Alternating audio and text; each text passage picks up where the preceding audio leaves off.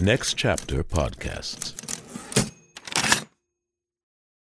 This episode is brought to you by Paramount Plus.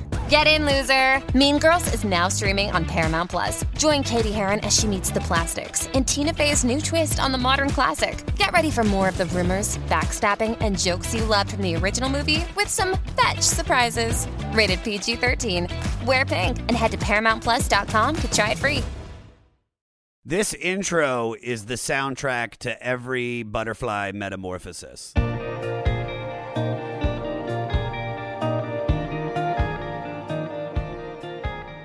It's Gideon by My Morning Jacket off their 2005 album Z, or if you're Canadian, Zed. It's also number 457 out of 5, honey, on the Spotify original The 500 with guess who? Me, Josh Adam Myers, the King of Fleece. Thank you guys for tuning into the only podcast that's going through Rolling Stone magazine's list of the 500 greatest albums. And man, oh man, am I having a good time going through it. And this album is the reason that I do this. Thank you to all the people doing the Instagram stories, guys. Take the screenshot of how you're listening to the 500 and tag me. Give us that 24-hour ad so we can get the word out so more people can complain about my views on these records. Now, before I go into the little spiel I do about My Morning Jacket, I just got to say, I know how tough it was to listen to an old record this week when you have new Tool. We waited 13 years, and I am blown away by how good the new Tool record is. It's everything I wanted. It's literally one song for 90 minutes, but with insane drum solos, just thumping bass, thumping, ripping guitars, Maynard's voice, just perfect. This album is everything that I've ever wanted in a new Tool record, and I couldn't be more blown away. Go on Spotify and pull up Fear Inconcuum. I don't even know if that's the name of it. It's like Fear Inconculacala by Tool, and just send me a message that you did it, and if you're blown away by it as much as I am, we're blood brothers. That's all I can say. We're blood brothers. We get it. We're Fleece Army. We're wearing fleece. We're listening to Tool and My Morning Jacket. It's kind of a weird back and forth to go from My Morning Jacket, which is all happy and upbeat, and then you got Tool, which is all kadoogly spoogly. But man, is that kadoogly spoogly fucking perfect. So listen to it on Spotify, guys. All right, little bit about this record, guys. Released on October 4th, 2015, Z is the fourth album from My Morning Jacket, a psychedelic independent rock quintet that formed in Louisville, Kentucky in 1998 to showcase singer-songwriter Jim James. It almost didn't happen. Really? Morty, tell me more. During the tour for their previous well-received third album, It Still Moves, which is a fucking great record, MMJ guitarist Johnny Quaid, not related to Dennis Quaid, and keyboardist Danny Cash quit the band due to tour fatigue. After considering becoming a three-piece or quitting altogether, Jim James, bassist Tom Blankenship, and drummer Patrick Hallahan held open auditions in Los Angeles and replaced Johnny and Danny with multi-instrumentalist Carl Bromell, who writes these names, and keyboardist extraordinaire Bo Coster. Using the exciting but awkward energy of getting to know each other, they set to experiment further out of their comfort zone on their next album. While Jim James had produced their first three albums, for Z, they brought in the accomplished John Leckie, who produced albums for bands like Radiohead and Muse, but also began his career at Abbey Road Studios and worked on one of Jim's favorite albums, Blue by Eiffel 65. No, it was really George Harrison's All Things Must Pass. But what if it wasn't? I'm blue, nabba-dee, abba-doo, and nabba-dee, abba-doo, abba-dee, abba-doo. Besides a professional producer, the band also agreed to leave Louisville to record in Shokan, New York at Allaire Studios. What they created was a record that expanded their signature reverb-drenched sound into a wider soundscape. And it became a huge hit and a fan favorite. Today, I've got one of those fans. My guest today is Brooks Wheelan. You know Brooks from Saturday Night Live, his appearances on Conan, Seth Meyers, Girls on HBO. He did New Faces with me at Just for Laughs. He is a true My Morning Jacket fan. And when I came up with the idea and we were talking about my podcast, he looked at the list and he goes, I'm the only person that's doing Z. And guess what? He is. Rate, review, and subscribe to the 500 on Spotify or anywhere you get your pods. Follow me at Josh Adam Myers on all social media. Email the podcast at 500podcast@gmail.com. And for all things 500, go to our website, the500podcast.com. Well, guys, nothing left to say, but here we go with number 457 out of 500 with Z by My Morning Jacket.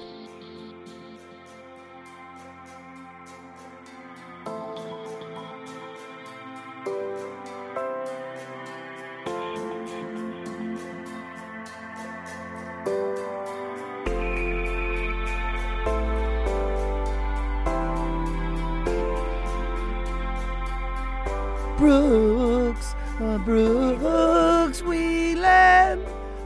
Brooks, Wheelan. It's pretty good. Isn't that good? It still moves, yeah. That's thank No, you. that's very, not It that's Still that. Moves. That's fucking wordless chorus, dude. Yeah, that's wordless chorus. It Still Moves is their third album. What an intro to prove how much I do love my favorite band. But when I think of wordless chorus, I don't think of the lyrics. I think of the boop boop. Yeah, it's like that it's like that like do like that's like it's a song. Well, we're gonna get into it, but it's a song that for so long I just didn't appreciate, and then that's why I'm so glad that we're doing this record. So tell me, when I did your podcast, I did my pod, which is great, everybody. Entry level, check it out. We talk out. About everybody's first jobs. Who cares? Let's talk about this podcast. And it was great, but what was cool was at the end of it, I was like, dude, I saw your records, and I was like, I want you to do the podcast. I've known you for X amount of years. Let's fucking do it. And you were like, My Morning Jacket Z. My Morning Jacket is the only band I own every piece of vinyl from. Everything. Because it's not an insane amount. It's a reasonable amount, 7 records. And they're great on vinyl. And they're also like a hardcore bias on vinyl. They put everything out on vinyl, and it's really great. It's awesome. Yeah. But why do you feel so connected to My Morning Jacket? I don't know. I'll be honest. The first time I saw them, they were opening for Pearl Jam at the United Center in like 2005, maybe, in Chicago. It's evolution, baby. Yeah. Down stairs out here. And you're just fucking 100%. So they came out. This is before Z, and they came out and they're playing, and I just remember being like, "Get off." You were just not having it. You're such a Pearl Jam fan, right? I'm a Pearl Jam maniac, but I would say it's transcended to Maniac, not fan. Maniac, I love is that what Pearl I heard? Jam, but I like My Morning Jacket more now. Okay. But I had this problem where when I go to see Pearl Jam, and you're 18 and dumb and don't understand that the band picked whoever's opening for them, and they probably are somewhat. They're similar. vetted. They're a vetted. Yeah. In my head, I'm like, they've got Pearl Jam tied up in the back, and I am having to watch this band I don't know, and it's a nightmare. Bring Mike McCready back. Come on, man. No, just bring him out for the first time. Come on. And then like a year later, a really cool guy who was like a senior when I was like a freshman in college, was like obsessed with Z, and he was like, check out this band, and I listened to it, and then I realized, oh, I hated this, and it turns out these are my favorite. This is the best thing I've ever heard. Z. Why are you so connected to Z though? It's college, 2006. Sure. It came out. I went to start at college 2005. Like just as a hardcore, growing up in Iowa, like older brother loved Zeppelin, so I loved Zeppelin and loved Pearl Jam. Like I had no taste that was my own. Yeah. I was like, Fugazi's cool, and then you get to college and you're open to everything. You're smoking pot. Yeah. You're at the dorm. You walk by a dorm room. Somebody's fucking playing this. Exactly. You're like, what is that? Yeah, exactly. So I can't tell you how many rounds of disc golf we played to Z. We would just put it in our backpack, play it as loud as we could, and then just walk around smoking weed, playing disc golf to Z. And then after Z, what was the album after Z? It was Evil Urges. Evil Urges. Then Evil Urges. So then Librarian came out, which is on Evil Urges, and that's when I was like, oh man, this is my favorite band of all time. And then Circuitial, like Victory Dance, fucking cemented it. Yes, and then I the love Waterfall. It's just and then I've seen them like probably 8 times or 8 to 10 times, and it's just like each time I'm like, they're the best. So very much like you, I went with actually JT, my producer. We used to go to concerts all the time together in Washington, D.C. We used to go to the 930 Club, and there was a local D.C. band called Lake Trout. Okay. And they were like hippie jam / Radiohead. So electronic out there, had like some dance influence, like drum and bass. Right. And Jer was like, yo, man, let's go see Lake Trout. And also there's this band, My Morning Jacket, opening. And we went, and first of all, I'll be, completely honest. Lake Trout went up and fucking destroyed. And the audience went bananas. And then they finish, and I'm not lying, half the audience leaves. Yeah. And it's maybe like another like 300 or 400, and then My Morning Jacket, and then they went up there. This is right around the time of It Still Moves. Sure. And just blew me away. Just the headbanging, Yeah. the no shoes, the solos. Plus, this is when Jim James has super long hair in front of his face. Yeah, he playing looks a like a flying Muppet. V, He looks playing like a flying Muppet. V. He's Yeah. like... One Big Holiday on Conan in like 2004 is like my favorite thing to show people. It's just incredible. It's just so incredible.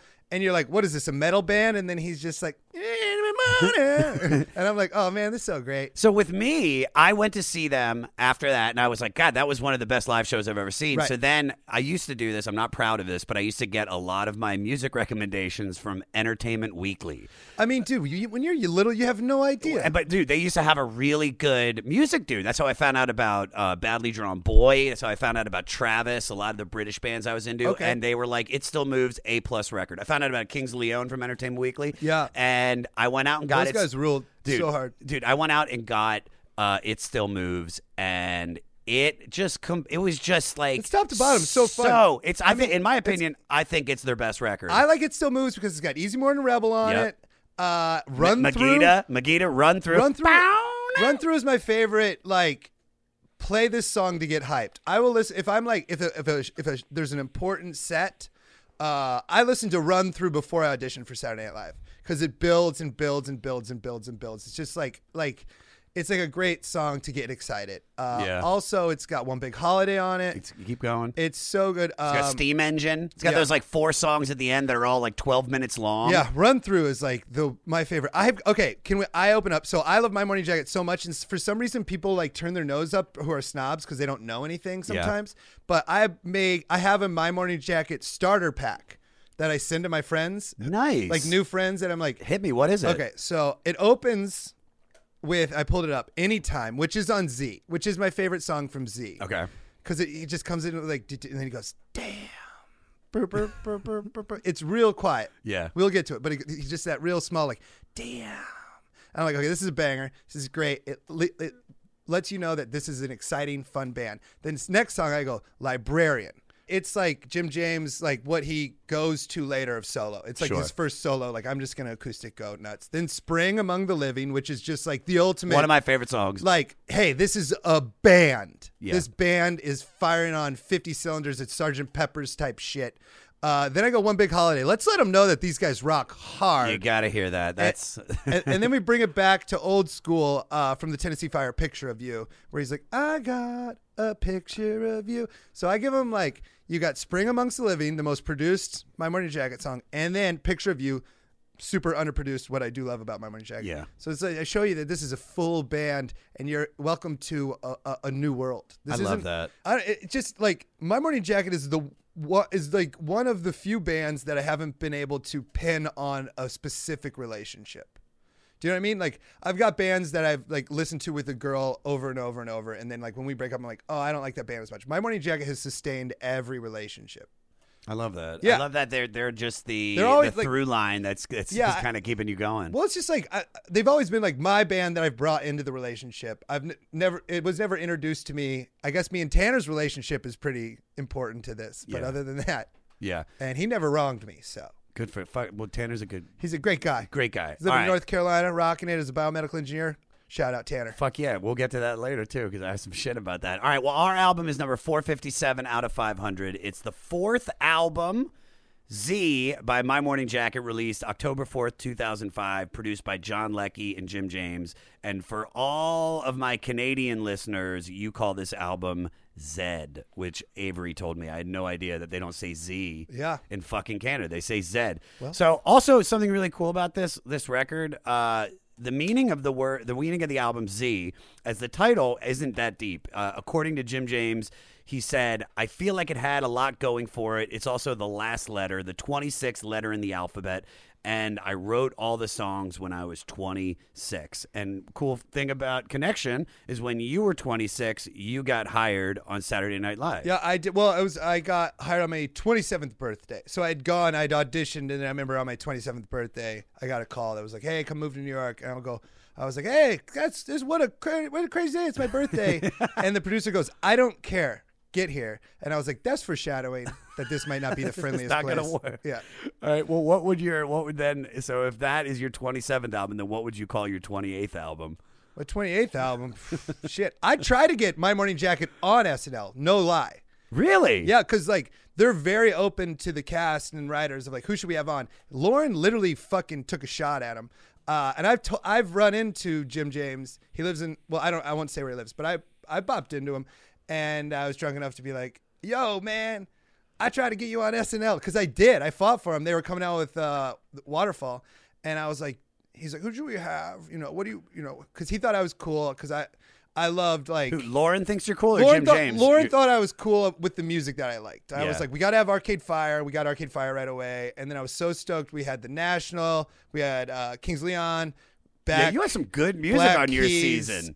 St. Vincent, it was great. And then probably the last era of like rock and roll as the most popular music in America. So great. And I was furious at everyone else. And then it turns out like One Direction's actually wonderful. Yeah, they're so nice. And kids. You're like, fuck you. Yeah. Apologize for this, motherfucker. I think the only two bands I didn't go downstairs, I didn't walk from the 9th floor to the 8th floor to watch, were Katy Perry and Coldplay. I was like, why not Coldplay? Dude, I wasn't into it. I was just like a bunch of dorks. Either way, but I told Lauren, it was like, we got to have My Morning Jacket on. They got a new record coming out. And Lauren, who's 75 or whatever, sure. He's like, maybe in 2007. And I was like, you old bitch. You fucking Canadian piece of shit. And then I told Jim James about it. And like, I was like, dude, Lauren's a dick. Doing whatever. Because they've played before. Yeah. And he was like, oh, I don't know him personally. I just have like yelled at him once in Highland Park. And he was like, oh, yeah, he talked me out of, like, wearing my cape or something. Yeah.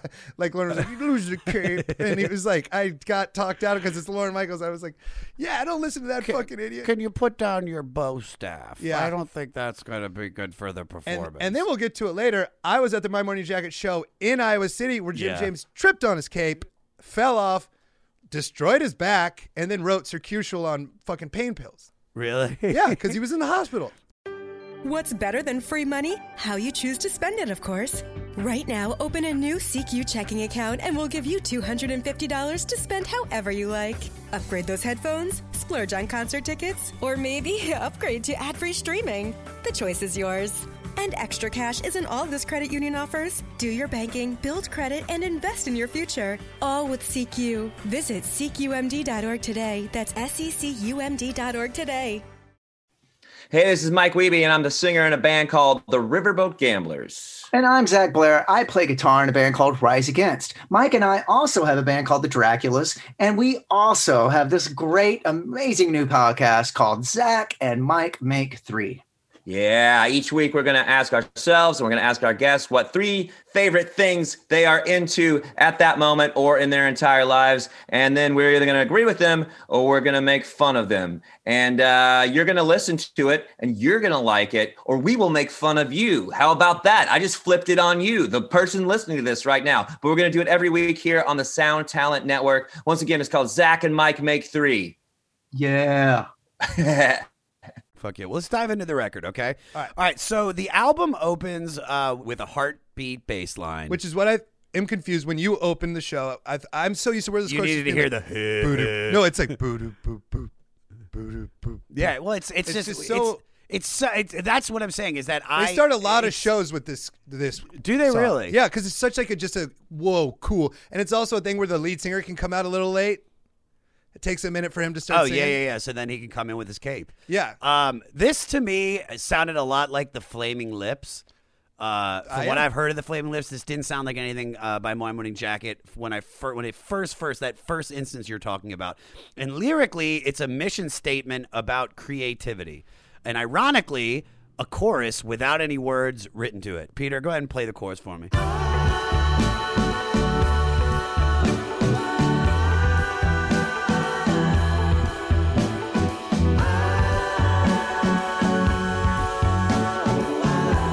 And they're literally just putting it out there like wordless chorus. Yeah. And we're just like, no, that's got to mean something so deep. Well, also, they got the coolest line. Maybe the coolest My Morning Jacket line is, we are the innovators, they are the imitators. Yes. Which is like, whoa, that's so money. Well, I think that, like, just like you said, when you see wordless chorus and you're thinking of the depth of Jim as a lyricist, you're probably like, wordless chorus, it's got to be about being in a relationship with someone you love, but just not being able to speak because you're so in love with them. It's just a hook, and you're just like, he's like, yeah, okay, yeah. Okay, well, SNL, we talked about that a little bit already, is widely known to have great creative people writing and performing on the show. Okay. But you're on a major network, and there is a ton of restrictions on creativity. How did you find that process? I don't think there was any. I would say SNL, as much as I don't like to give it props, it never stifled creativity. Really? No. Go nuts. Do whatever you want. We'll figure it out later. Music rights, we'll figure it out later. Go crazy. I don't think there's any other show out. There is no other show on the planet. Actually, in America, I don't know about on the planet. That there's some Israeli show where they're just like, well, we are so free. If you come up with an idea Wednesday morning at 9 a.m., it can be on TV that Saturday. Like, I don't know another show that is that creative. That being said, there is a lot of like Family Feud and who gives a shit. Yeah. And what happens is the really creative writers leave and they make I Think You Should Leave with Tim Robinson. Like that's like what the really creative writers bail and go make really creative television shows. But it's so like SNL, but SNL at least gets those juices like really flowing. Oh, it's great, yeah. And they can take all those ideas. At no point was I ever told no at SNL. I mean, I was told no constantly at SNL, but why do you think you were told no? I mean, like, were you bringing them ideas that were just so? Because I remember one of the ideas that you got on the air was the vermin thing you did with Ed Norton, Critter right? Control. Yeah, it was great. I'm sorry, I should have given the respect. Critter Control. It's only my only basically good sketch I ever got on the. It sounds like a Prince song. Ooh, Critter Control. Ha! Yeah, and I mean that was. I wrote a lot with the guys who wrote weird stuff, like Tim Robinson and Zach Cannon, who made I Think You Should Leave on Netflix, and then Michael Che and I would write together, and we would always write stuff that they're like, what are you doing? But it would get laughs in the room and then would make it onto the air, but it would always be the final sketch of the night and then we'd run out of time. It happened 4 times that like my like super weird creative sketch got cut at the last second. One of them was okay, it was on the Christmas episode, the only non-Christmas episode sketch. It was the part of the movie King Kong where after they find King Kong, the next scene is he's on Broadway. So we wrote the sketch where we pitch our idea of chaining a monkey to the stage. Yeah. And it's me and Jimmy Fallon, and I'm in a neck brace because Kong has been raping me. And turns out we're romantically involved twin brothers who refuse to play theater politics. And it's just like, what the fuck are you doing? But it made it. It got to the dress rehearsal. It did all of that. Murder dress. It's going to close the Christmas episode. Ran out of time. There's another one where there's a little kid's bodybuilding competition where it was clear that Kenan Thompson had been in trouble before and he was hosting it. Yeah. So he was keeping his distance from the kids. It was called Little Buff Boys. And it was just, what is that? And like he like picked a song at random to sing. Like he just hit play on his iPod on shuffle and it was I'll Make Love to You by Boyz II Men. So he's screaming I'll make love to you at little boys. Yeah. Flexing, and he's in like this, like, and that made it to the air, but then got cut for time. There's another one where like there's a Christmas idea where like a white elephant where instead of like finding like Keenan got like a Snuggie and then I opened up a present, it was 3 baby owls. And I'm like, all right, this is definitely Sir Pippington. And it turns out one of the temps is John Goodman in like a long wig and like a owl chair. And And he's like, I don't know. And like, basically, they love all that shit. It just doesn't make it on. It's just when it gets to it, they throw it at the end, and then yeah, because it's do you think like they did that on purpose? Like they were like, just put it at the end, it'll get cut. No, I mean maybe, but I think that's actually we're giving them too much nice credit. I don't think they would ever care about feelings like that. I think they wanted to get it in, and they just didn't make it. Sure. But yeah, it's like they're super creative, but like the stuff that plays is like, let's make fun of this hit song. It's I don't want to shit on it. I mean, because I know so many people that work on it. It's just I just don't watch it anymore. It's a show for high school kids, man. It's a show for high school kids. But see, also when I started watching Saturday Night Live when I was in middle school, if not fucking, I was watching Eddie Murphy's greatest Saturday Night Live bits when I was still in elementary school. Yeah, I just feel like the writing and the character work and like there would be no such thing as Wayne's World on the show now. Like I don't feel like there's independent characters. It's like it's all spoofs and shit like that. I haven't watched it since I left, but like when you're in it, you have no idea that when you're in it, you think it's the most unique, wonderful show of all time. And then once you leave, it's a little Stockholm syndrome-y, like because like it does stink and you don't love it, but once you get away from it, you're like, oh no, I would never watch that. Yeah, but you're in it, and you're just like, no, this is the greatest shit ever. All right, that then goes into It Beats for You, where the 4 is the number, and it's just the letter U. And I think that Jim James spelled... Also, he goes by Yim Yams sometimes. Does he go by Yim? Oh, yeah, that's true. And the acoustic thing that he did for George Harrison was Yim Yams. So he spelled it like this either because Jim is a huge Prince fan or Jim likes to tweet like a 14-year-old girl. Despite that, it's a pretty precious in a very organic Radiohead way. Play a minute 50 for me, bud. Words will come and words will go. Make believe overthrow. I think this song is about two people that are dialed in love. But love is boring, so we're kicking this bitch to the curb and moving on to the next song. Yeah, you asked me up top, you're like, I have meanings for the song and stuff, and I'm really bad at listening to the lyrics. I'm the same way. Unless it is like acoustic storytelling. Like Librarian he's like, simple little bookworm. And then he tells the story of going through like wonderful the way it feels. He tells the story of like how happy he is. He wants to go. But like if it's a song with the chorus and verse and it's not Tom Petty being like, and then Johnny met her and he left. Like, I'm like, dude, I don't know the words to songs until I literally now sit down and I listen to each record with like Genius open and I'm just like reading along. So, and I'm noticing it's like I'm getting them finally by doing that. It's the only way I get words. Cause if not, I'm like, just a small town school, skeeting, biting, dee-ba-doo. Yeah, I'm like, these noises make my head good. All right, that goes into Gideon. All right, play Gideon's one of my faves. One of your faves, play a little bit of it.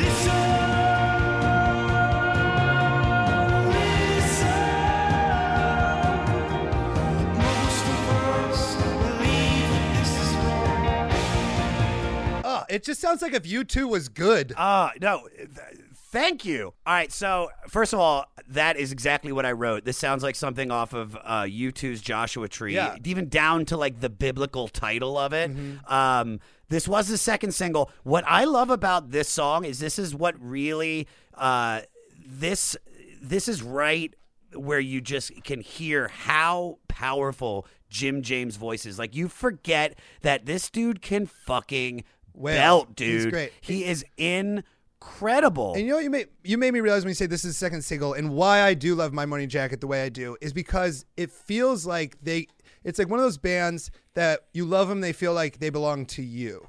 You know what I mean? No, I agree. Because they don't have hit radio singles. Dude, there are the people that I have met that like My Morning Jacket fucking love them. And then 90 and everybody else is like, I don't never fucking heard of this band. So when you go, it's like... You feel like you're in a hip. It was like, I remember when I went to go see TV on the radio live, and I was like, everybody in this room is cool. Now, this one seems to be a conflict between what religion has meant and will mean in the modern world. Ooh. Now, which I find, this blows my fucking mind. You have a degree in biomedical engineering. Yes. And that means that you researched eyes and heart valves, which is fucking ridiculous after after knowing you for all these years. But when I knew you and Angelo and Gerard back in the day, when I moved here, I was working full time at Caltech in a research lab. I know that. That's what I'm saying. And you got fired because the joke. Yeah, I got fired.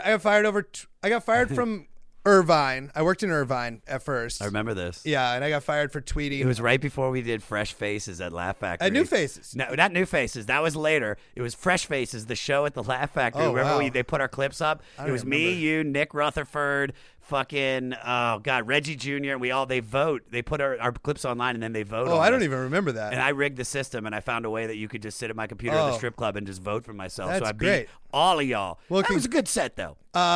Yeah, no, I went to college at University of Iowa and smoked weed and learned and got a degree in biomedical engineering for the sole purpose of moving to New York or Los Angeles to pursue stand-up.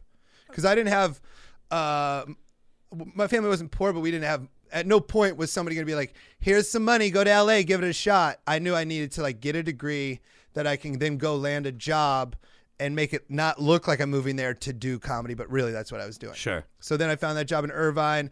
I did it for 2 years, drove from Irvine up to Hollywood every night to do shows, and then went crazy, tweeted a photo of my boss in the refrigerator, said, looks like it's feeding time, and she printed it out and showed our bosses and fired me.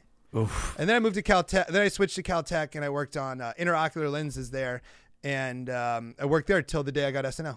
Fuck yeah, dude. Let me ask you this, because obviously I feel like there has to be some sort of correlation. I want to know, how is biomedical engineering and stand-up comedy similar? Just 100% discipline. You have to be disciplined to get a biomedical engineering degree. You have to be disciplined to be a good stand-up comedian. You can't take shortcuts. It's like, I have to work really hard at this. First of all, I kind of agree with that, and I kind of don't. There are shortcuts for certain people that just get these. I mean, to be a good stand-up. To be a good stand-up. Yeah. I've only ever wanted to be the best stand-up of all time. And now I'm 32 and I'm realizing shit. Oh, but I thought you were saying, I'm ranked 32. No, I was like, there's a ranking? I'm 32 years old and now I'm I just like to be a pretty good one. Yeah, just But work, when I was bro. 25, I was I want to be the greatest of all time. And I realized that it's hard. Yeah. I only want to be respected by stand-ups. I could care about anything else. That's why SNL, I'm you can watch Critter Control and all that lame shit, but Weekend Updates were cool. I'm really proud of the Weekend Updates I did. Yeah. Because that's stand-up. And that's saying something, which is so much cooler to me than getting murdered in a wall by possums with Ed Norton, which is cool. Which is cool. It gets your buddies with Edward Norton. Well, I mean, I saw him once in New York. You know what's funny is I got when Woody Harrelson hosted SNL the year after. I was only on it 1 year. Who could have guessed? And Ed Norton calls when Woody Harrelson's hosting, and he goes, "Hey, I want to come in and do that Critter Control again." And they go, "We fired the guy." And then they called and they were like, "Hey, would you be okay? If they did Critter Control?" I go, "Fuck you, no." Because people do respect who wrote it. For sure, yeah. I mean, you're the heart and soul of Critter Control. It's my idea. It's your idea. You can't do it. You fired me. Fucking do it. I'm gone. All right, that goes into What a Wonderful Man. I just gotta say this. This is the tale of two songs. I think this might be one of the worst openings of a song. I don't want to say ever, but definitely on this record, because I don't know how they could go from this.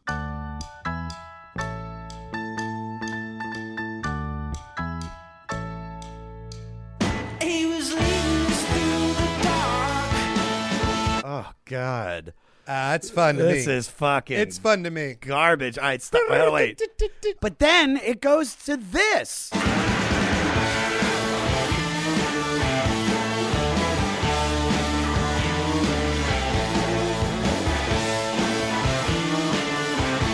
So I can't say it's a terrible song. I hate parts of it, but I fucking love when it rips. This, though, is about Jim's childhood friend and former Month of Sundays bandmate Aaron Todovich, who, after a long battle with depression, committed suicide in 2003. And this is Jim's way of doing an upbeat, poppy tribute instead of doing something sad, which I fucking dig. All right. You have something to say? No, that's awesome. Yeah, I love it. All right. Off the record. Now, once again, this is probably my least favorite song. Is this a Baby in a Blender? No, Hold that's on. gotta be the next. No, it's not Baby in a Blender. Okay. So this was the first single released from Z, and the only song Jim James shared co-writing credits on with rhythm section Tom Blankenship and Patrick Holohan. Which Patrick is rad. I've met. We went drinking together at Bonnaroo. He's awesome. Oh, I would die to see My Morning Jacket at Bonnaroo. They- I saw Pearl Jam at Bonnaroo. They weren't even playing there. It was my other friend LJ Jack Lawrence, who's Yeah. in the Raconteurs, the Greenhorns, and Jack White's other band. You're probably fans with like Allison Mosshart. And Yeah, fucking- well, he's in her the other song. You're the cool guy, dude. You're probably cool. Well, Are you cool with Josh Homme? I saw him the other night. Okay. Well, the Raconteurs played up the Greek. I hit up LJ. It was like, hey, can we come? It's great. But Lil Jack was playing in City and Color with that guy Dallas Green or whatever. And then afterwards, I was like, yo, we're gonna go watch. Who was it? Elton John. And he was like, no, fuck that. We're going to this bar outside of Bonnaroo, and we're gonna watch the San Antonio Spurs like play in the NBA playoffs. I was like, all right. And then Patrick was there. And it was like a really fun time. It was like all like, I was like, oh my God, this is so cool. Oh man, it's Jack Lawrence and Patrick. Oh, it's, very cool. Yeah. And then I was like, Elton John's so lame. And my girlfriend at the time did not come. She was like, are you fucking nuts? I'm going to see Elton John. Yeah, And, I mean, you got if you've never seen Elton, I just saw him. He's incredible. But Yeah. I wouldn't pass up for that connection. It was that really fun. human connection with those two guys. Hey, this is Chris Santos, host of Delirious Nomads, the Blacklight Media podcast, part of the Sound Talent Media Podcast Network. Delirious Nomads is a podcast about all things heavy metal, as well as breakdowns of your favorite combat sports. And me being a chef and all, we'll be riffing on some food talk every week with very special guests from across the globe. Listen and subscribe at soundtalentmedia.com. Porn, Satan, drugs, therapy. It's not just the list of what I'm up to this weekend. I'm comedian Kiki Anderson, and those are just a handful of the taboo topics I've poked and prodded at so far on my podcast, Indecent, the show where we peel at the wallpaper of polite society. Each episode digs into the dark underbelly of our culture to dissect the things we aren't allowed to talk about around the dinner table, featuring conversations with comedians, activists, journalists, academics. They all help me figure out the who, what, and why behind what is and isn't acceptable behavior. Indecent with Kiki Anderson, where NSFW meets LMAO. Mwah. Back to this shitty song. All right, so the reason It's a great song. no, it's not. Here's why I hate this song. All right, so it starts off like Hawaii 5-0, then it has all this like Motown cadoodles in it, and then it turns into reggae.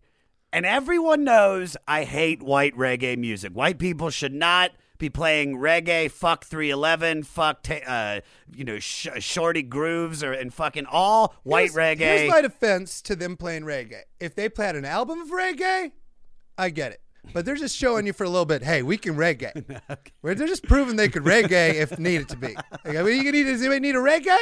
We got a little bit of it. You don't think we can reggae? Oh, we'll reggae. Oh, we can reggae. All right, here, play the Cheeseball McGee chorus because it's so bad. You got to want to rearrange it, keep it off the record, off the record. You got to know that we will change it, keep it off the record. It's not terrible because that part's pretty catchy. I do actually like the ending that gets all sex groovy. Yeah. It sounds like a relationship that Jim wants to keep off the record. Ooh, scandalous. Here's the other part about My Morning Ooh, Jacket. I'm getting the vapors. Maybe why I don't know as much is and why I like them so much is like they're an album band. They're not a singles I band. understand that. So when I listen to Z, I'm not like, I better put on this song from Z. I'm like, I just want to hear Z. I understand that, but I just think this one's a miss.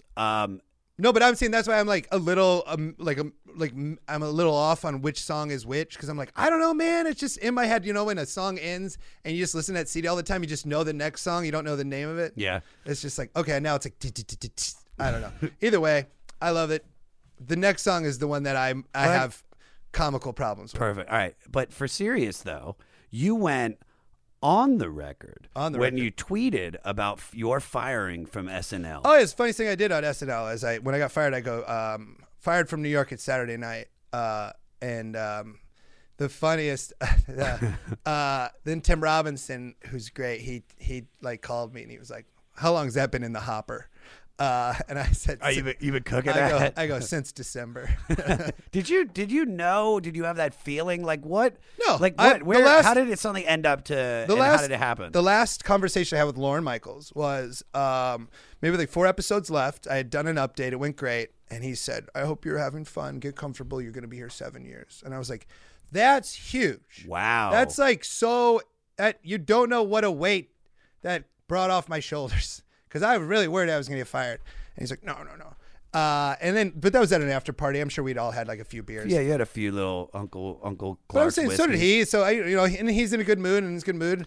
And he obviously liked you. I mean, so No, and he's given nobody me, wants to he fire has given somebody. me so much, so many other opportunities since then. But that was, so I honestly thought I'm safe because my boss told me I was. Sure. And then I was walking home on Houston with my girlfriend at the time. And it was on Houston and B, and we were in the grocery store. And I just got like a call from my reps. It was the day you find out if you're renewed or not, July 15th. And I get a call, and I'm like, yo, what's up? And they're like, hey. And it's just not a It good. did not sound good. And I go, was it more like hey, or was it like hey? it was like, hey. And I go, that's I go, what it should be. It's and a I just hey. go, did I get fired? And my boss goes, I mean, not my boss, my agent goes, no other fucking way to say it. And I was like, did they say why? And she's like, no. And afterwards, like, producers took me out and they just apologized. They're like, yeah, this is a tough gig. You'll be fine.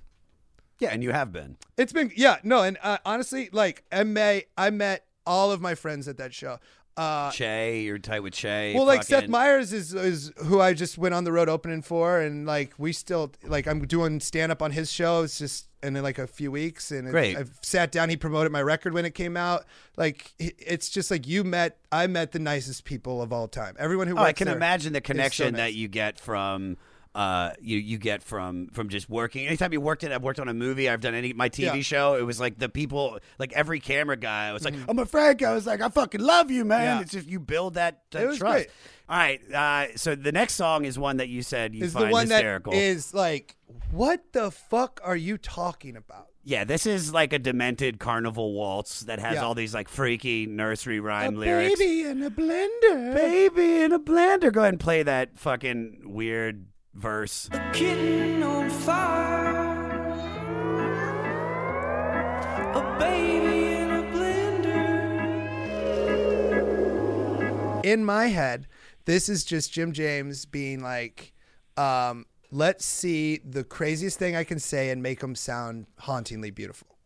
Well, I think that's in a sense what he's doing, because this is about a love song about killing kittens and babies, and also the favorite masturbation technique. Because there's a line where he says, "A good shower head in my right hand, the two best lovers I ever had." I think that's a way of talking about masturbation in a very eloquent way. Beautiful. But yeah, that's this of any song on Z. This is my skip. Yeah, this is. I definitely skip over this one. What Morty found out is that this is about protecting yourself from being hurt in a relationship, and letting your guard down through sex is usually how it begins. Then we go into Anytime, Which is and- my opening to anyone who wants to know about My Morning Jacket. as it should be. I love the song. Can you play the very beginning? Can you get the very beginning or no? Just the intro, you just hear this real small damn. And I think it's the coolest thing, My Morning Jacket. It's my favorite part of any My Morning Jacket song. It's my favorite part of my favorite band. Just this like real small, and I don't know if you've heard it because you got to listen. Oh no, I haven't like done the deep. But I'm deep- saying it's just like a real subtle.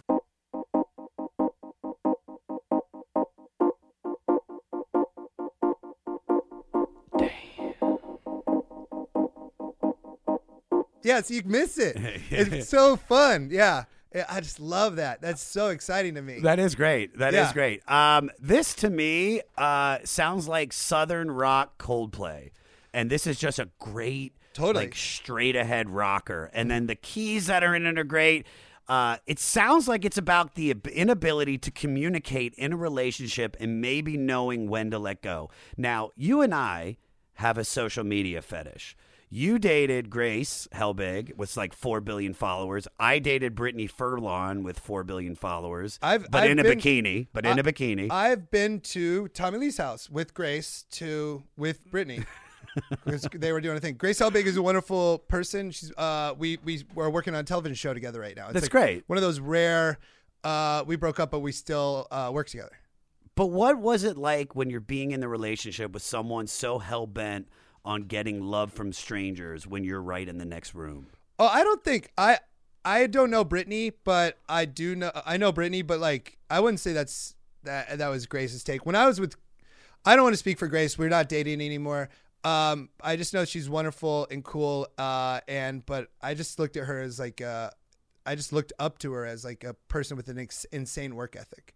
Like her videos are edited and made well and uploaded, and they have like, they make young women feel positive about themselves. It's for, I don't know. She wrote 2 books. She's just like, I don't know. I looked at her as just like, her own, like, go get 'em. Like she created her own thing. Like she went outside of Hollywood to make it happen. So I don't know. I just had nothing but respect for what she was doing. No, okay. All right. I really do. I just respected the shit out of Grace, and it changed my whole point of view on like, I was like such a comedy fucking snob, like stand up is the only comedy. I'm like, oh no, whatever makes you laugh is comedy. No, I agree. Yeah. I agree. I was, when I dated Brittany, it was right before all of that. But it was still like the whole social media thing. I mean, well, how do you feel about somebody now or like putting like your life out there on social media? I mean, I have no problem with it. I don't know. I like, I mean, it's all like a fabricated sense of who we are, but sure. Like, I like traveling. I like photography. So like, I'll try to like go to national parks and take cool photos. Cause like in my brain, I'm like, this is what I like to see. But then I'll also like tweet out my mugshot to be like, hey, check it out. This is funny. Yeah. All right. The next song is my favorite on the record. Lay Low. Ooh. I love everything about this song. Mm-hmm. I love the way he sings the lyrics. I love the guitar riff, the chorus, the heavy, like distorted drums. But the best part of this song is the ending. Play the ending for me.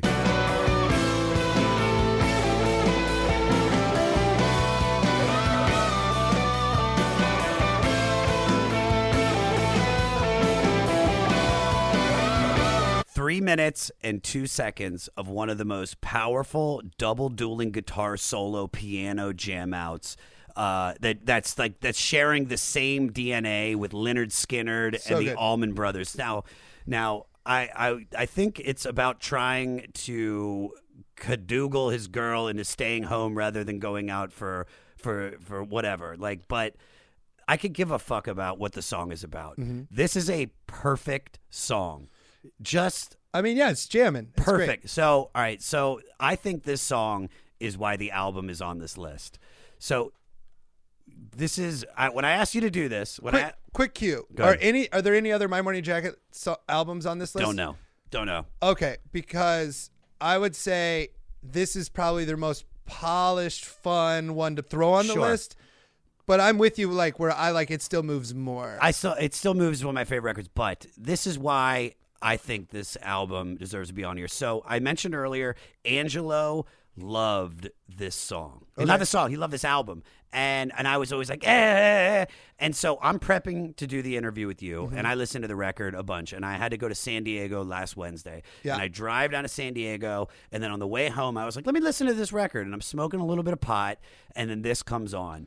And dude, I just start weeping, like not regular. I'm just getting choked up. Yeah. Like I looked over and Angelo was that- in the seat next to me. That like best friend cry. That best friend died cry.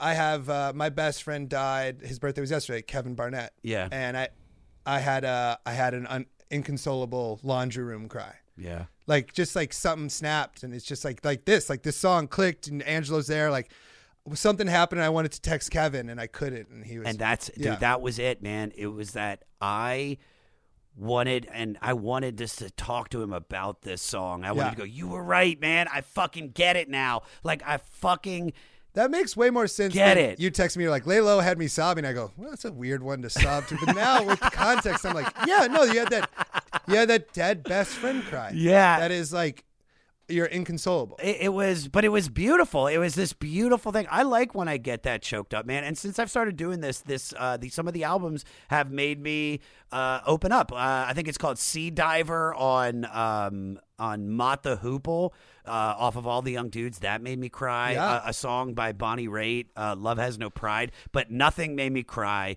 like this. Like a dead best friend cry. Like a dead best friend cry. Yeah. In that moment, my energy like changed where I felt like warmer. It just, everything was different to the point where I was like, Angelo is he's literally consoling me right now. Wow. And it felt like that. I mean, it's a great song. It was great weed too, Yeah, by the way. okay, The yeah, weed yeah. was really good. That's a good song. But it was just so fucking incredible. And I do think this is, in my opinion, this and one more song are the reasons why this is on. With the Dante?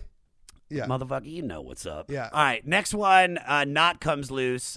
This kind of reminded me of Neil Young's Harvest Moon. It's fun. It's a beautiful song. Yeah. Coming off of Lay Low, it's a nice transition. Yeah. It's pleasant. I'm glad they didn't do their thing of going into a huge guitar explosion at some point. It's like, he's like, you know how hard it probably is for Jim James to not write a song and go, shouldn't we add like a 17-minute jam rock and roll explosion? You know, like anytime John Frusciante, any John Frusciante record on the Chili Peppers, because you're like, oh, it's got a guitar solo for 35 seconds. Yeah. It's the best guitar solo I've ever heard. Every fucking John Frusciante song they're like, and then we'll let John do his thing for a minute, and then back to bebop to skeep scops. You got it. If you have the ability, why not? No, 100%. You got a band this good, let them go. Let them breathe. It's like listening to November Rain. Yeah. And Being like, there's two guitar solos and you're by like, Slash. let's get back to Axl. Yeah, I was like, all right, dude, Slash, you're going again Yeah. for another 3 minutes. All right, well, love it. it's one of the most beautiful pieces of written music I've ever heard in my life. So if you can bring that out of your guitar, fuck yeah. I did love that song, but I want to get to the final one before we get to facts. Yeah, which is my favorite. So Dante's your favorite? Well, anytime Dante is my favorite, like kind of it's like it encompasses My Morning Jacket as a whole. Like anytime is a good intro, but Dante is like, yeah, this is 7-minute banger that flows in and out. You can write to it. Like I listen to Okonokos, which is their live CD. Their live, it was 4 record thing. And I used to, when I would write, it's great because each side's about like 22 minutes. So you jam for 22 minutes, get up, flip it, and you read what you just wrote. And this is all up pre-SNL. This is like all the shit that got me to SNL. It was all listening to Okonokos, which is this tour live. Yeah. All right, so this is the final song on the album. Once again, it's about Jim's ex-bandmate, Aaron Tobovich. But this one is really a poignant and powerful piece. I think, for me at least, the falsetto singing reminded me of Radiohead. It reminded me a lot of the talk show host song. Do you know what I'm talking about? I don't listen to Radiohead, not like purposefully. It's kind of sacrilege on this show, bro. All right, the podcast's over. You can go. I don't know what to tell you, man. It's just like a band that fell through the cracks. Can I make you a Radiohead starter kit? Please. Okay, done. I also went on a tour of a bunch of festivals one year when Radiohead was doing. So I saw Radiohead, and in each city I'd have like a +1. So I'd bring my friend, whoever was living in New Orleans at Voodoo Fest, whoever was at Lollapalooza, whoever was at Governor's Ball. I'd have a +1, and every fucking time, whoever I brought, they only wanted to see Radiohead. I'm like, I've seen them 3 times this I know, summer. but they're so good, though. And look, they always did a great job. Hey, this is Chris Swinney, formerly of the Ataris and currently host of That One Time on Tour, part of the Sound Talent Media Podcast Network. Have you ever wondered what it's really like on the road? The highs can be euphoric, but the lows can be crushing. Join me every week as I chat with industry pros about what it's like living out their wildest dream and, in some cases, their worst nightmare. Past guests of the show include members of NoFX, Pennywise, Bad Religion, and more. Listen and subscribe at soundtalentmedia.com. Well, all right, but back to My Morning Jacket. I do feel this sounds a little bit like them right now. Half the song is barely there, but then it just explodes. Peter?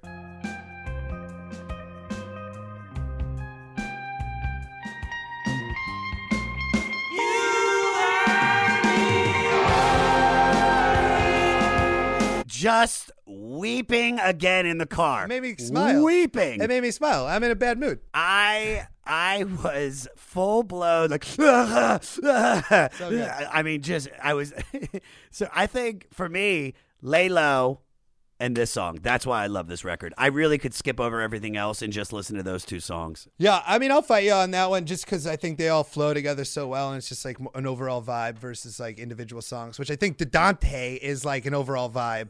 It would be like, what's this album like? It's like this, and it's just various versions of Completely. this. Now, once again, Jim explained that this was from a dream where Aaron was waiting for him and his loved ones to welcome them to heaven and help them get settled in. Now, I'm going to go all James Lipton on your ass, okay? What has been your most profound loss? Kevin Barnett, a guy I talk to every day, died. So if you don't know, Kevin was an incredible comedian, writer. Yeah. Do you want to take it? I mean, yeah, you were Kevin really Barnett close to him. Kevin Barnett was my first friend in New York City. I moved there. The first time I was ever on TV was with Kevin. He's exactly my age. He would have been 33 yesterday. I turned 33 in 2 weeks, and we just went. He was my best friend, and he was created the show Friends of the People. Then he moved out here and he made the show. He wrote for the Carmichael Show. Then he made Rel's show, Rel. Then him and Josh Rabinowitz, who's his writing partner, made Kevin versus Josh. This whole time we're hanging out. He's making a sketch show. I'd leave SNL and go swing by Friends of the People and have it was like Jermaine Fowler, Lil Rel, Josh Rabinowitz, the Lucas brothers. Those were like my New York pals. It was awesome. And it was so great. And I would like go and I wanted to be on their show and not SNL because I was like, this is more enjoyable. And Kevin was just like, we hung out every night. And then literally I went to Mexico with my girlfriend. And the next week Kevin goes down. I give him some taco spots and get a call. Kevin died. Like it was just out of nowhere. What took him? Like he had like a gull.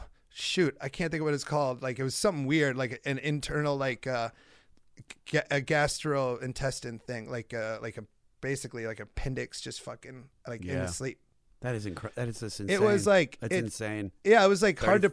It's still hard to process. Like you get the moments like you want to talk to Angela where you're like, I want to text him, and you go to fire off a text to your go-to text bud, and you're like, oh, he died. I still have Ange as, if you go to my favorites, I mean, it's still the top one, and I'll never change that. I don't think the phone number works anymore. I mean, dude, Kev was so great. I got engaged and then broke up on different trips to Hawaii, and I was like such a bummer. And I was rich for like a year one time. It was awesome. Why were you rich for a year? SNL college gigs pay a lot. Yeah, I bet. Oh, I bet, dude. But I blew it all. And but in that time I went to Hawaii and got engaged, and then like I was touring and me and my girlfriend fighting. I was like, let's just bounce back to Hawaii, and we had such a good time that we broke up there. So I'm like, dude, fucking Hawaii's cursed. And then Kevin was like, nah, man.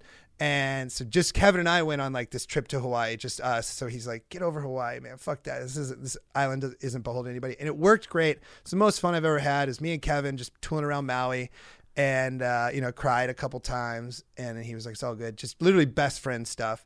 And then I was like, okay, I'm good with Hawaii. And then fucking Kevin died. I'm like, I'll never go back to Hawaii. Yeah, which is fine. But that's great that you had that time in Hawaii. But that's what I'm him. saying. He's the sort of guy who was like, nothing is in control of you. Like, you can't let a person ruin this island. So the fact that I won't want to go back because of Kevin, he would be like, that's bullshit. Yeah. Like, go back there and remember what we did there. It was so fun. He was such a great guy, man. I love hearing you talk about him. Yeah. I was really lucky enough to do a lot of festivals with him, and in the last couple, like especially I think the last time I really got to hang out with him was when we were at Moon Tower, when one of you wasn't actually I wasn't booked on the show. I wasn't booked for Moon Tower. I was just in Austin to see a friend, and then me and Kevin got drunk in the day, and he's like, I don't want to do my set. And I was like, I'll do it. And then so he just roasted me while I did my set. And we were just... You were both, like, hammered. Oh. Well, you were. You were fucking saucy as fuck. But the difference between me and Kevin is Kevin can, like... It's fun. Handle it. It's fun if Kevin's drunk. Yeah. Yeah. You're just sweaty and a bunch of denim. I'm like, just telling you what's wrong. God. That's what happened when, like, Che hosted the Emmys this last year. I went and met up with, like, the after party with Michael Che and Jost. And Che's like, look, yo, let's get hammered, to me, because we used to drink at SNL. I was like, awesome, yeah, let's do it. And we both really did get very drunk. And the only difference was Michael Che had just hosted the Emmys. And you were just... And I was just his You were his bud. plus one. Yeah. I was like, yeah, he gets to. That was a tough day for him. You were drinking before you got here. They're like, all right, Che's acting a little wild, but who is this motherfucker from the Critter Control? Yeah, yeah. Who's this motherfucker? Hey, who's the guy who's got John Hamm cornered? All right, you want to do some facts? Yeah. Facts, facts, facts, facts, facts. All those facts in a bottle of facts. I know that's not off this record, but I couldn't think of the other melodies. Good. You did a great job. When this was first released on CD, it contained a copy protection software that made it unable to be played on a computer or burned.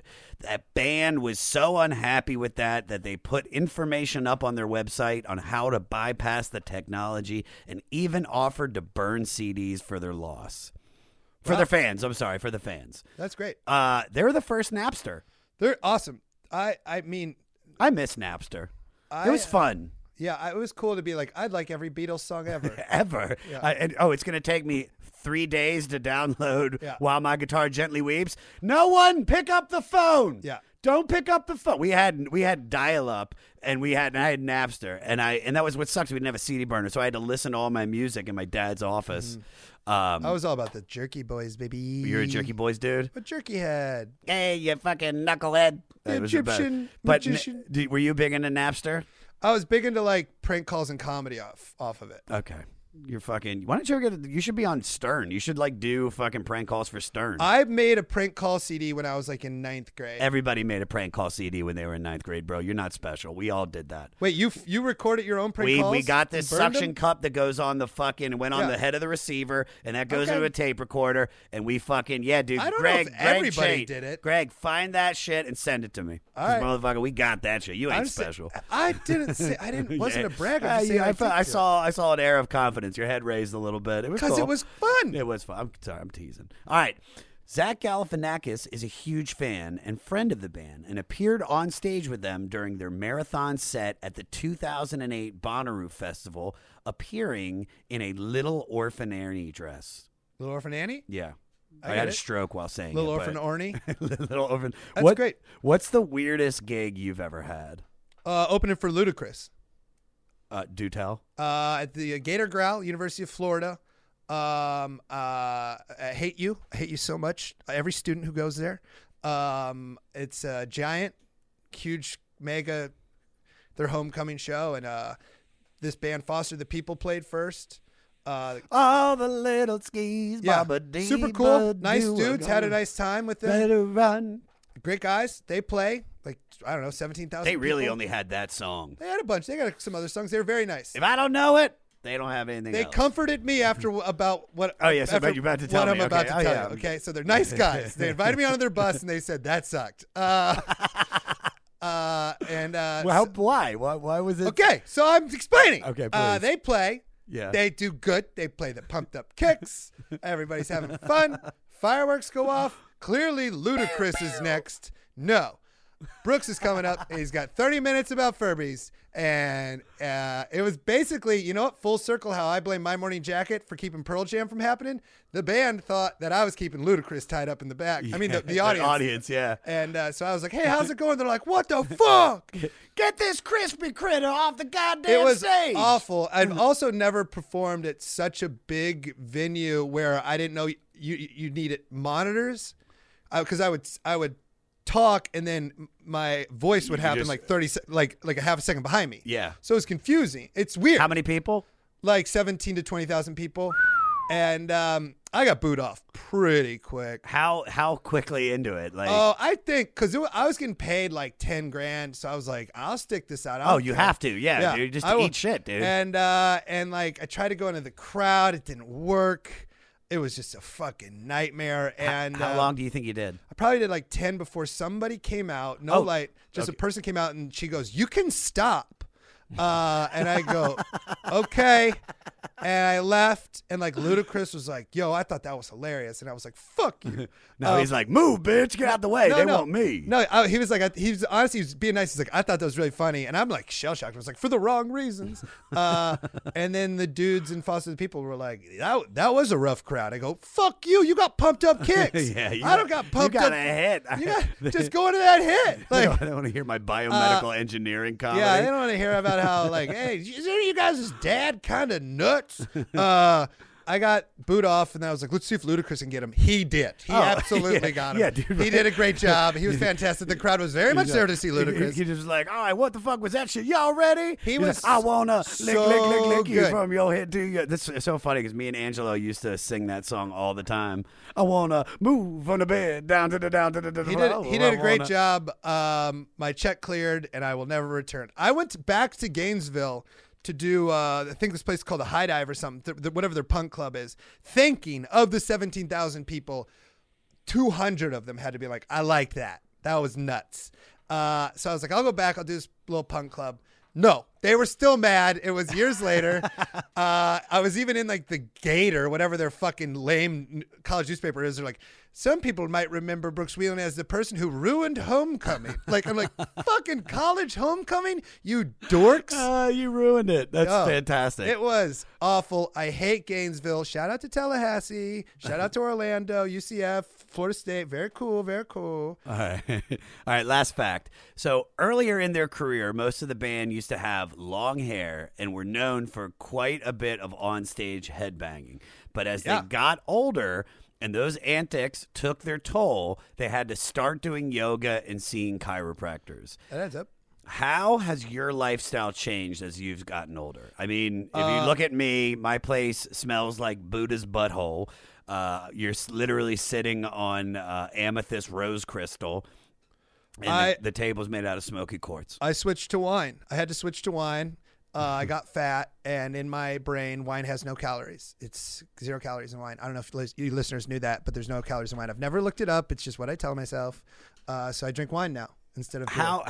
What was your drink of choice? Like, what were you always? You were a beer guy. I'm a beer guy because at the University of Iowa, it's so insane there. Like in Iowa City, that was like $2 pitchers of whatever you want. That means mixed drinks. So I'd get a $2 pitcher of a Long Island iced tea, and I would slam it, and then it's see you tomorrow, and then you end up on a roof or something. And so I learned in college pretty quick, like hard alcohol is not for you, buddy. So I switched to beer because it's like a governor on how drunk I can get. You can't get like too wild on Busch Light. No. So I drank that until I was like, oh, I'm chubby. And then now I switched to wine. So I would say I stopped headbanging by drinking. I'll drink beer on stage because I don't want to look like a dickhead. Nothing's funny about a guy sipping wine while he says that Red Lobster isn't fancy. Like but yeah, I switched to wine, and now I don't turn my nose up to vegan options. I always get them because I'm like, oh, it's probably better for you. I don't think so, dude. Cashew cheese is way worse than fucking regular cheese. I don't know, man. In my dumb brain, 0 calories and vegan, 0 calories, and sometimes I'll do a week on 0 calories. with your brain, with what you've studied and what you've done, I think we all should start listening to you, Brooks. This was fantastic, man. I also want to say, Bo, who is the keyboardist in this band, very cool guy. Yeah. In my morning jacket, he's awesome. Patrick, the drummer, very awesome. Jim, I met a few times. Very, very awesome. Very cool. All nice, cool guys. That like that's. I think that's also why you love a band. Is you're like, I could be friends with that band. I'm not, but I like to picture I am.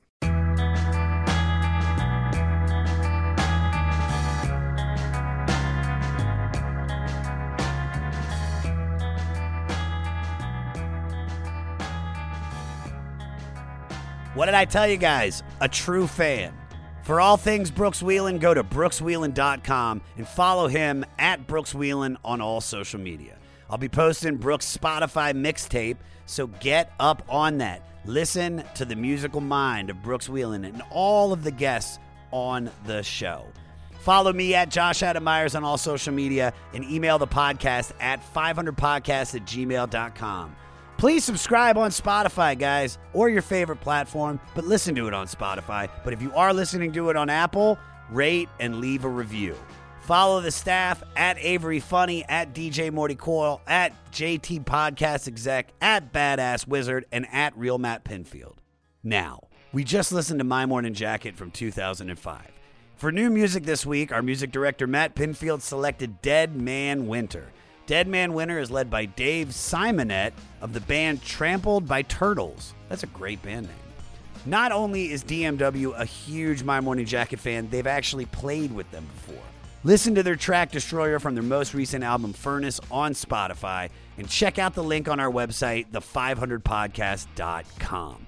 And if you're in a band and you want your music featured on the 500 website, send us your track to 500podcast@gmail.com and make sure you put the album and artist that influenced you in the subject line. Next week is Marvin Gaye week with his 1978 Cocaine PCP divorce album, Hear My Dear. I'm not lying. You got some homework to do. Listen to that album on Spotify. Stay fleacy.